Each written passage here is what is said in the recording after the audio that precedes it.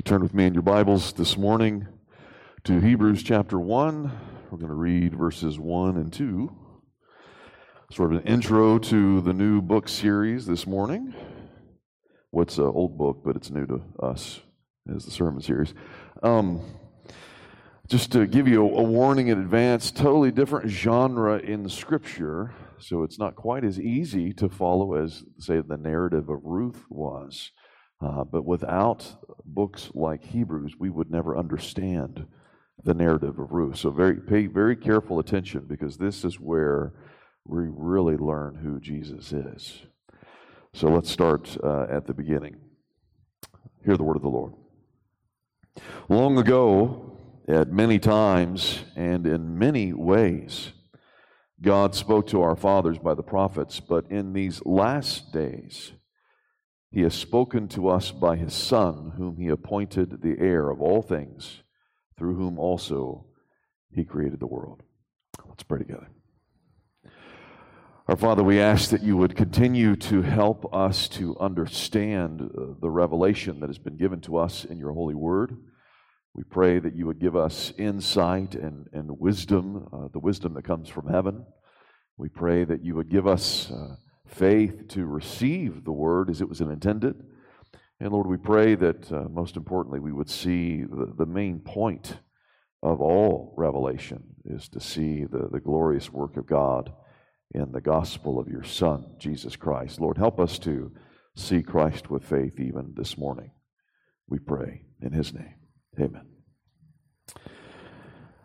Brinkley's Law, perhaps you're not as familiar with that one. You're more familiar with Murphy's Law, I'm sure. But Brinkley's Law states that if there's any way something can be misunderstood by someone, somewhere, sometime, it will be misunderstood.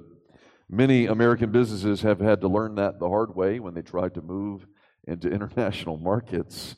Many of you are familiar with GM when they tried to move the Nova into the Spanish markets and got no go. So it didn't make any sense. But some of them were much worse than that. The now defunct Braniff Airlines was touting their leather seats back in the 1980s. And so they had a slogan that said, "Fly in leather." But when it was translated into the Spanish, people understood them to say, "Fly naked" instead. In the same way, in China, Kentucky Fried Chicken slogan, "Finger licking good," became in Chinese, "Eat your fingers off." And then finally in Taiwan, the Pepsi slogan, "Come alive with the Pepsi generation," was translated as, "Pepsi will bring your ancestors back from the dead," which not only was creepy, but was a great offense to most Chinese and Taiwanese people. One of my favorite songs is by Michael Card. It's called "The Final Word," and explains the importance of Jesus being the best and the final communication from God. In it, the lyrics go as follows: "You and me, we use so very many clumsy words. The noise of what we often say is not worth being heard. But when the Father's wisdom wanted to communicate His love, He spoke it in one final, perfect word. He spoke the incarnation, and so the Son was born. His final word was Jesus. He needed no other one. He spoke flesh and blood so He could bleed and make a way divine. And so was born the baby to die, to make it mine." And that seems to be the main point of the whole book of Hebrews, but particularly the first few verses, to show us that Jesus is not only the final word, but a better word than that which was spoken by all the prophets in the past. And because He is the better and final word, we must listen to Him.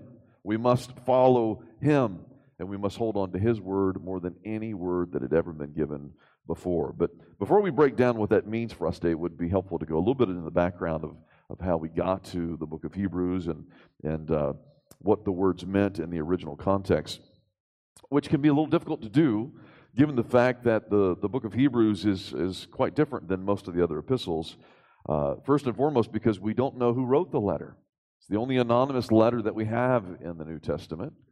We also don't know to whom he was writing specifically, nor do we know when he was writing this or even where the people were living who received this letter upon the first occasion. So there's a lot of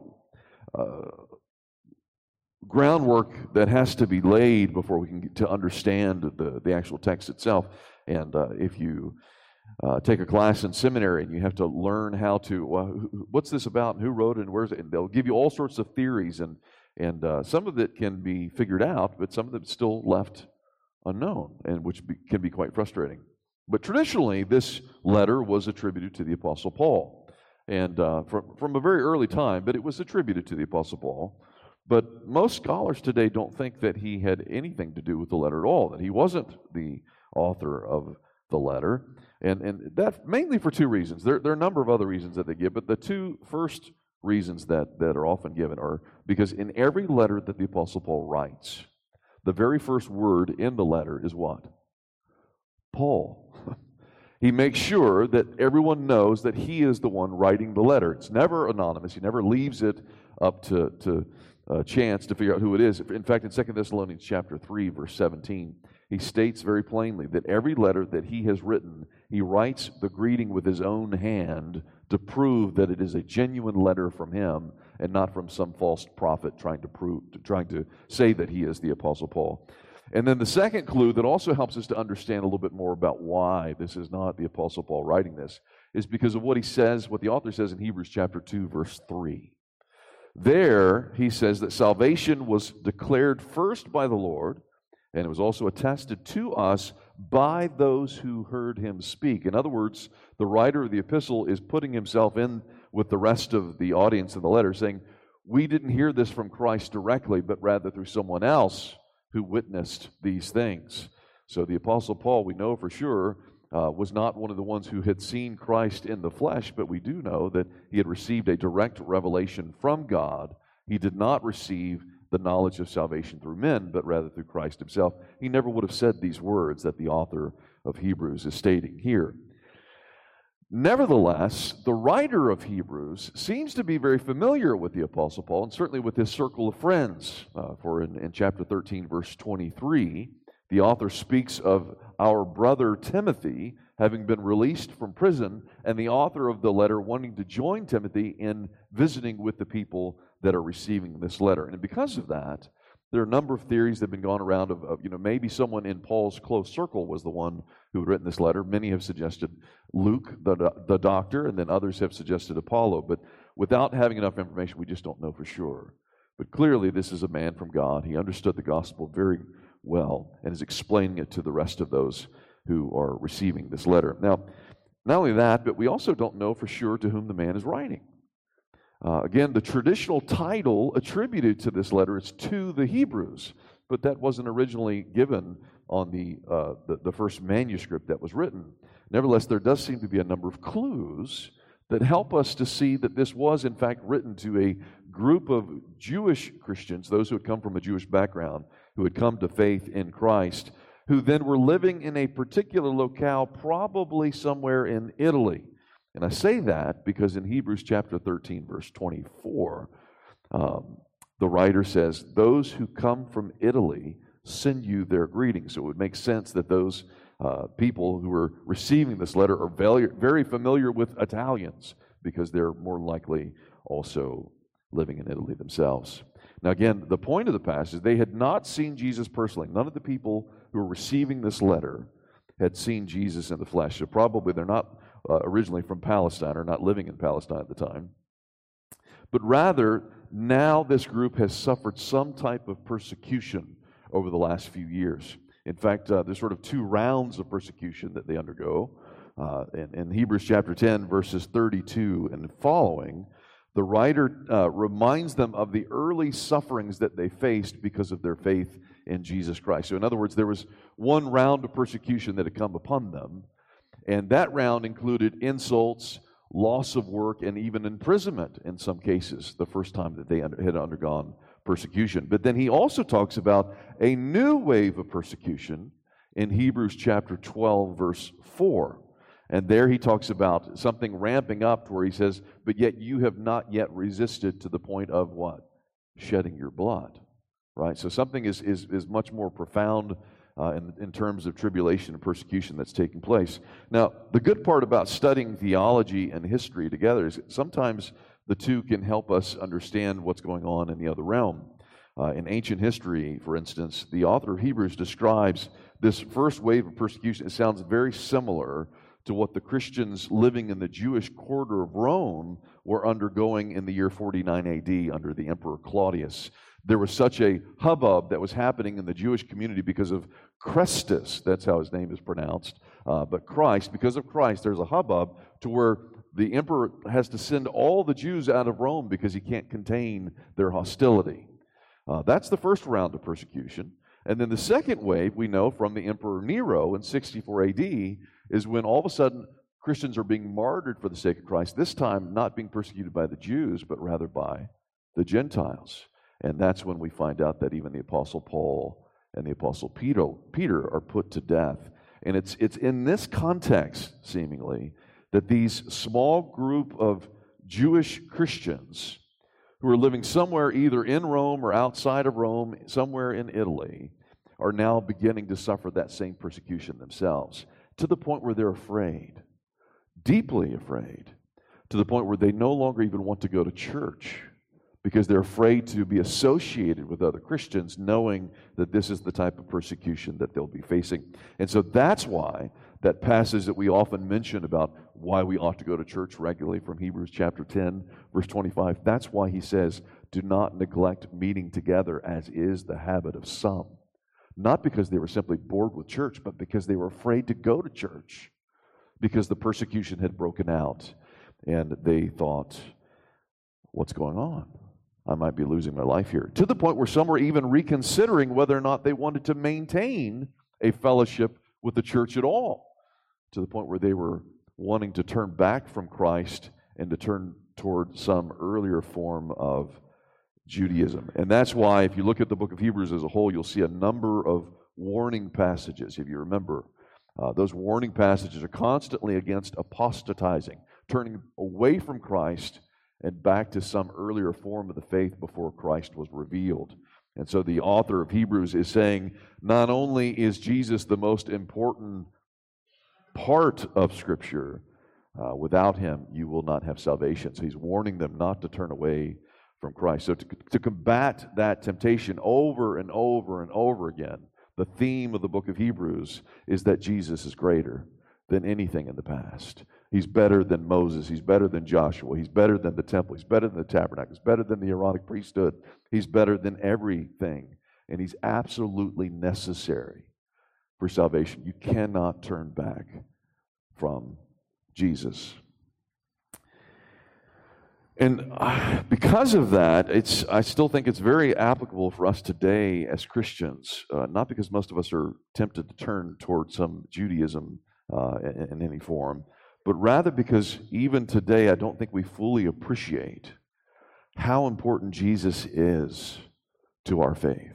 I mean, we say that he is, but just how important he is in every aspect of our faith, both in our salvation, but also in our sanctification. Everything is extremely Christocentric. There's no way of getting around it. Everything surrounds and is dependent upon Christ. Every day, we need Christ's priestly intercession in order to grow in our faith in Christ. Every day, we need to hear his prophetic word. Every day, we need his provision and power and protection as this sovereign king of the universe. And that's basically where the author of Hebrews is going. He wants us to know those three things about Jesus being the prophet, priest, and king, greater than any Old Testament prophet, greater than any Old Testament priest, greater than any Old Testament king. And we're going to focus on those as we go throughout the book of Hebrews. But I want to focus just on the first one this morning, the supremacy of Christ's word over and above all the prophets.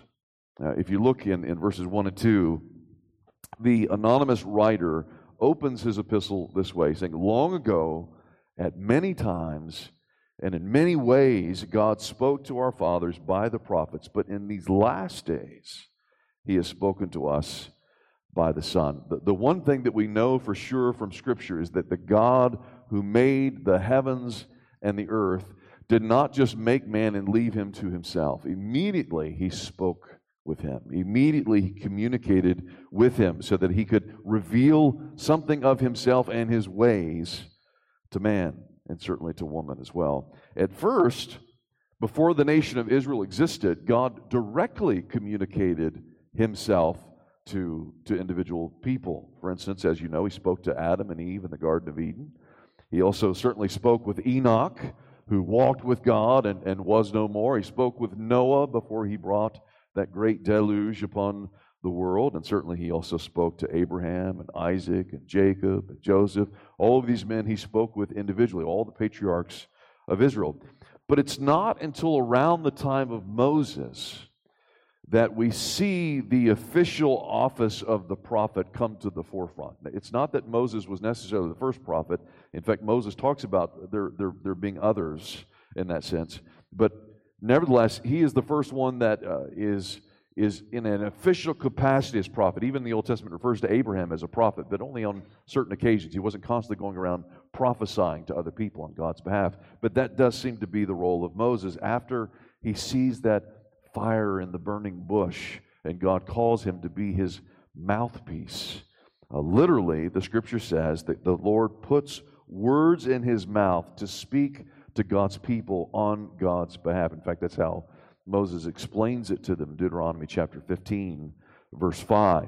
He explains why he was called to be a prophet in the first place. He says to them that when he had met with them at Mount Sinai, met with the Lord, he says, I stood between the Lord and you at that time to declare to you the word of the Lord, for you were afraid because of the fire, and you did not go up to the mountain. And so this simple man of the flesh stood as a mediator between God and men, communicating to them who God is and what he requires of them. But unlike the rest of the prophets who follow Moses, Moses has a very peculiar relationship with the Lord because the Lord speaks to him directly, mouth to mouth, is how it's written in Hebrew. Every other prophet who comes after him, that's very rare for that to ever happen, almost in every situation. Instead, God is revealing himself in some unusual form through dreams, through visions, through angelic messengers, and through oracles, riddles, songs, all sorts of ways in which God in the past has manifested. But Moses was the only one he had spoken with mouth to mouth in that sense on a regular basis. Even Isaiah and Jeremiah, even though they're known for their great prophetic roles, even they're receiving these messages in very unusual ways and then delivering them in very unusual ways. He's not just communicating what God has said. Oftentimes they're even putting on these great symbols and signs to show what God is trying to say to the people at the time, to the point where you even see instances where Isaiah is walking around the city of Jerusalem for 3 years naked. And Jeremiah is putting on some yoke on his shoulders to show what how they're going to come under the slavery of the Babylonians and be under their yoke for a number of years. But even that communication is not very clear.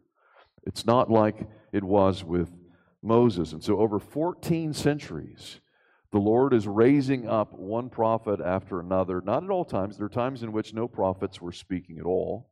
But certainly a faithful prophetic ministry throughout those years in which men were carried along by the Holy Spirit and spoke the word of God unto men. Now here's the problem. The message of those prophets were fragmentary and incomplete. They never saw the full picture. They didn't receive all of God's revelation. Certainly they did not receive the full understanding of the gospel of salvation through the Messiah who was to come. Even what they saw at times was jumbled up together. They couldn't even understand the timing and what was going on and what they were given in terms of revelation, in terms of dreams and visions. Sometimes I use the illustration, I think I'd gotten it a number of years ago, where if you drive out west, where there are like real mountains, the really big, huge ones, and you see them in the distance, and you might see 3 mountains side by side, seemingly. It's many, many, many miles in the distance. But then when you actually get closer up to them, you realize that some are much, much farther away than others. And the problem is the prophets are seeing all the mountains like they're all right here, all together, when in fact they're much farther away in different time periods. And even the meaning of it is jumbled up in their mind. They don't fully understand what they're conveying, but yet they're being faithful in conveying exactly what the Lord has told them to say. And so they don't fully understand it. In fact, even in the New Testament, if you remember, when Apollo begins to preach in the city of Ephesus, if you remember, Priscilla and Aquila have to pull him aside and say, yeah, you got a good message from God here, but it's not the full message. You haven't understood the full picture. You haven't seen Jesus. You're missing the best part. You're missing the main part. And yet he still had saw something through his understanding of what had been revealed. In fact, the Apostle Peter would later admit in 1 Peter chapter 1, verses 10 and 12, that the prophets who prophesied about the grace that was to come searched and inquired carefully into what person or time that the Spirit of Christ in them was indicating, but they didn't fully understand. They were mediums, if you will. They were conveying the medium of God's message to God's people, but they didn't fully understand even what they were saying. Now, God had only told them enough to help them understand, to lead them up to the next set of revelations. But now, the author of Hebrews is saying a new day has dawned. It's not like that anymore. It's not jumbled up anymore. It's not hidden anymore. It's not mysterious anymore. It's been fully revealed in Jesus Christ. God's revelation has been fully given in His Son.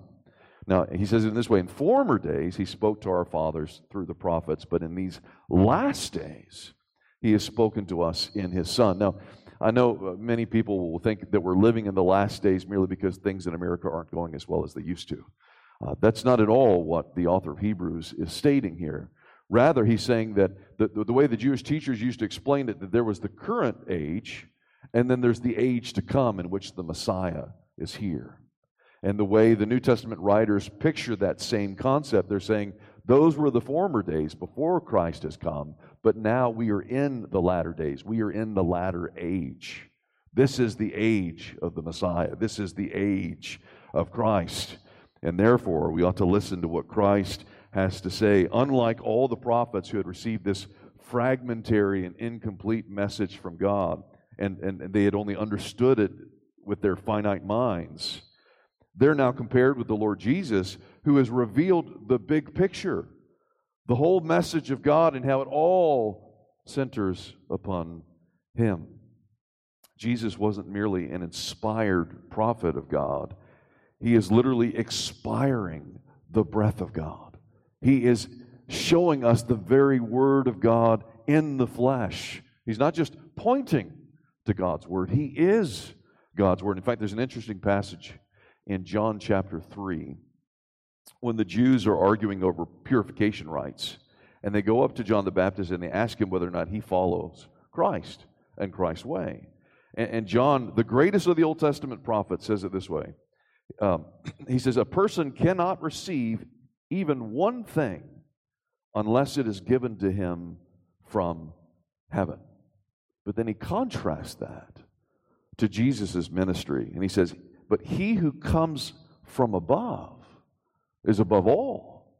He who is of the earth belongs to the earth and speaks in an earthly way, but he who comes from heaven is above all. He bears witness to what he has seen and heard. The Father loves the Son and has given all things into his hand. You see, the prophets could only speak what had been revealed to them from heaven to earth. They could only tell you what they had been told by God, but the difference is Jesus is not living on earth. Jesus is living in heaven, and He's constantly privy to what is going on in heaven. He knows all of it. He knows the whole story. He's with God. He's sitting with God. He is conveying to us the very mind of God. If you were to put together all the prophets and all of their prophecies through all the years, they still would not be able to compare with what we have in Jesus Christ. We have the full revelation of God in Christ Jesus. How could we dare say, well, let's go back and just listen to the old guys and forget Christ? It doesn't make any sense. Even though Moses spoke with the Lord mouth to mouth, he never really saw the Lord's face.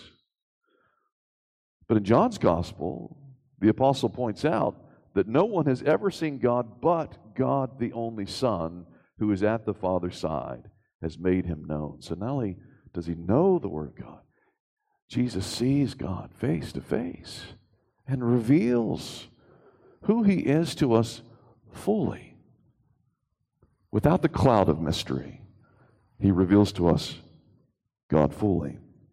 In fact, that's one of the biggest differences between Jesus and Moses. If you remember when Moses came down from Mount Sinai, and then after he had spent time talking with God, you remember his face was so bright that the people couldn't even look at him, and so he had to put a veil over his face to cover the glory that was shining upon his face. Now, you compare that with Jesus on the Mount of Transfiguration in Matthew chapter 17. In that context, Jesus takes Peter, James, and John up to the mountaintop, and Jesus is transfigured before their eyes. And it doesn't just say that his face shone brightly, but his face shone as bright as the sun. And they couldn't look at it, of course. But then somehow God also reveals to them Moses and Elijah standing over there, and now Jesus is talking with them. And of course, Peter wants to interject into their conversation and ask a few questions. And at that moment, immediately there's a voice that comes from heaven, and again a bright light, and all the men fall to the ground in great fear. And here's what the Lord says to them: "This is my beloved Son, with whom I am well pleased. Listen to him." And then all of a sudden, Elijah and Moses are gone. And Jesus comes up and touches them and comforts them to let them know that they're not going to die. But then the whole point of that passage is to help even Peter, James, and John, good Jews, to understand that whatever Moses and Elijah meant for them, it's nothing in comparison to Christ. Nothing. If Moses somehow reflected the glory of God after spending 40 days with them on Mount Sinai and spending more time with them later on in the tabernacle of meeting, Jesus isn't reflecting the glory of God. He's emanating the glory of God. Like a sunbeam shooting out from the glory of the sun, Jesus is conveying the exact glory of God in heaven as you see it in the face of Jesus Christ.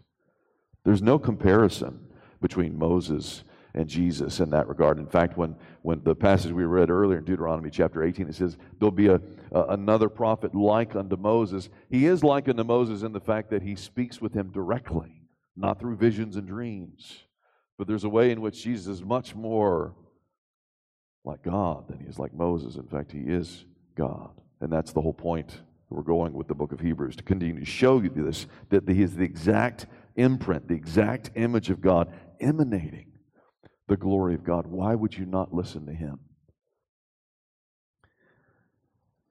That's exactly what he says in verse 3. Jesus is the radiance of the glory of God. He flashes forth the glory of God. In fact, the Apostle Paul would confirm this in his writings in 2 Corinthians chapter 4, verse 6. He says, "The light of the knowledge of the glory of God is seen in the face of Jesus Christ." Now, if there's any knowledge that can be revealed, it has been revealed fully in his Son. There's nowhere else that you need to turn. It has been revealed in Jesus Christ. If the prophets showed us something of the glory of God, Jesus shows us the fullness of the glory of God. There's, again, no comparison. That's why the author of Hebrews pleads with his contemporaries not to turn away from Christ. He is the fullness of the revelation. It would make any sense for them to leave the brightness of the glory of God and then turn back to shadows. It makes no sense. But that's exactly what they're tempted to do. In fact, I'd liken the attempt by these Jewish Christians to turn away from Christ and to go back into the Old Testament prophecies to a person trying to put together one of those 5,000 plus pieces of puzzle pieces. And they put all the pieces together, and then they finally put the main part. They can see the big picture, and then all of a sudden they take out all the middle pieces and toss them aside and just leave the peripheral scenes and the edges, and then they put that and frame that on their wall. Can you imagine someone getting rid of the most important part of the puzzle the most glorious part of the puzzle, the main image, the main point of the puzzle, and just keeping the peripheral edges. That's exactly what they're doing in trying to turn away from Christ. Now, again, I know that most of you aren't tempted to revert to Judaism, at least if any of you have. No one has spoken with me about it. I hope that's not the case. But surprisingly, there are still many in the church that are tempted to listen to some other prophet other than Jesus. I can't tell you how many times I've had to speak with people in every church I've served who are trying to listen to some new word from God from some other prophet other than Christ. Certainly we see the big names of people throughout history. A prophet comes on the scene like Muhammad. Says, I'm another prophet after Christ, listen to me. Or you think of Joseph Smith, here's another testimony unto Christ. You've never heard it before, listen to me. Or so many other false prophets that have arisen since then. There are many people in the church today that still are tempted to look toward those things, to seek another word from God rather than what has been revealed to us through the Scriptures. It's interesting. I once spent I think it was about 10 weeks with a Jehovah's Witness trying to share with him how Jesus is so important to every aspect of the Scripture. I mean, he just wanted to continue to show me one thing about Jehovah after another from some Old Testament passage that was still in the shadows. He didn't get it. He didn't see it. And I'm trying to help him understand it. But the reason why I'm trying to help him understand is not simply because I'm trying to help a Jehovah's Witness, but because he was dating a girl in my congregation whom he was leading away from Christ back into shadows. But not just into shadows, into lies. Because he didn't get it. He didn't fully understand it. And he was misleading her to some other prophecy through a Watchtower magazine or through some other book, through some perversion of the Bible. It's amazing to me how often that happens in the church. Remember what God the Father said of Jesus from heaven. He says, this is my beloved Son. Listen to him. And that's what we're called to do today as Christians. God has given us the fullest revelation in Jesus Christ and has not left it up to the whims of men to figure it out, has recorded it for us in his holy word. We even have, most of us have like 5 copies of that same word of God in Christ Jesus in our hands, in our houses, and yet somehow that's not enough for people in the church. They're still looking for some other God, some other word from God, some other prophetical voice to tell them who God is and what he wants from them. We have the final revelation in Jesus Christ. We have it written down for us. Why would we not read it, meditate upon it, memorize it, pray it to God, sing it back to God? But you can't just stop there. If the whole puzzle is about Christ, the whole revelation of God throughout Scripture, if it's all about Christ, everything has to be about Christ. Everything. Which means our lives. Everything about our lives is all about Christ. It's all to be about Christ. In fact, Charles Spurgeon said it this way as the pastor of the Metropolitan Tabernacle in the 19th century. He said, I would propose that the subject of the ministry of this house, meaning the church that he was serving, as long as it shall stand, and as long as this house shall be frequented by worshipers, shall be the person of Jesus Christ. I am never ashamed to avow myself as a Calvinist. But if I'm asked, what is my creed? I reply, it is Jesus Christ. It is the creed and legacy to which I would pin and bind myself forever, God helping me. For Jesus Christ is the arm and substance of the gospel, who is in himself all theology, the incarnation of every precious truth, the all-glorious personal embodiment of the way, the truth, and the life. Indeed, Jesus is better than all the prophets, better than all and everything that has ever come prior to him, that anyone who wants to know who God is can only find God in the face of Jesus Christ. Therefore, we have to go to the source, and that's the whole point of the book of Hebrews. To look to Jesus Christ, to see that he is greater and better and finer and higher than anything else. Why would we waste our time pursuing anything else, knowing that Jesus is the all in all of God? So I hope as we study this book together that we have the same passion for pursuing the knowledge of God in the face of Christ as the writer himself had. I hope that's certainly my intention. I hope that that is our pursuit. Let's pray together.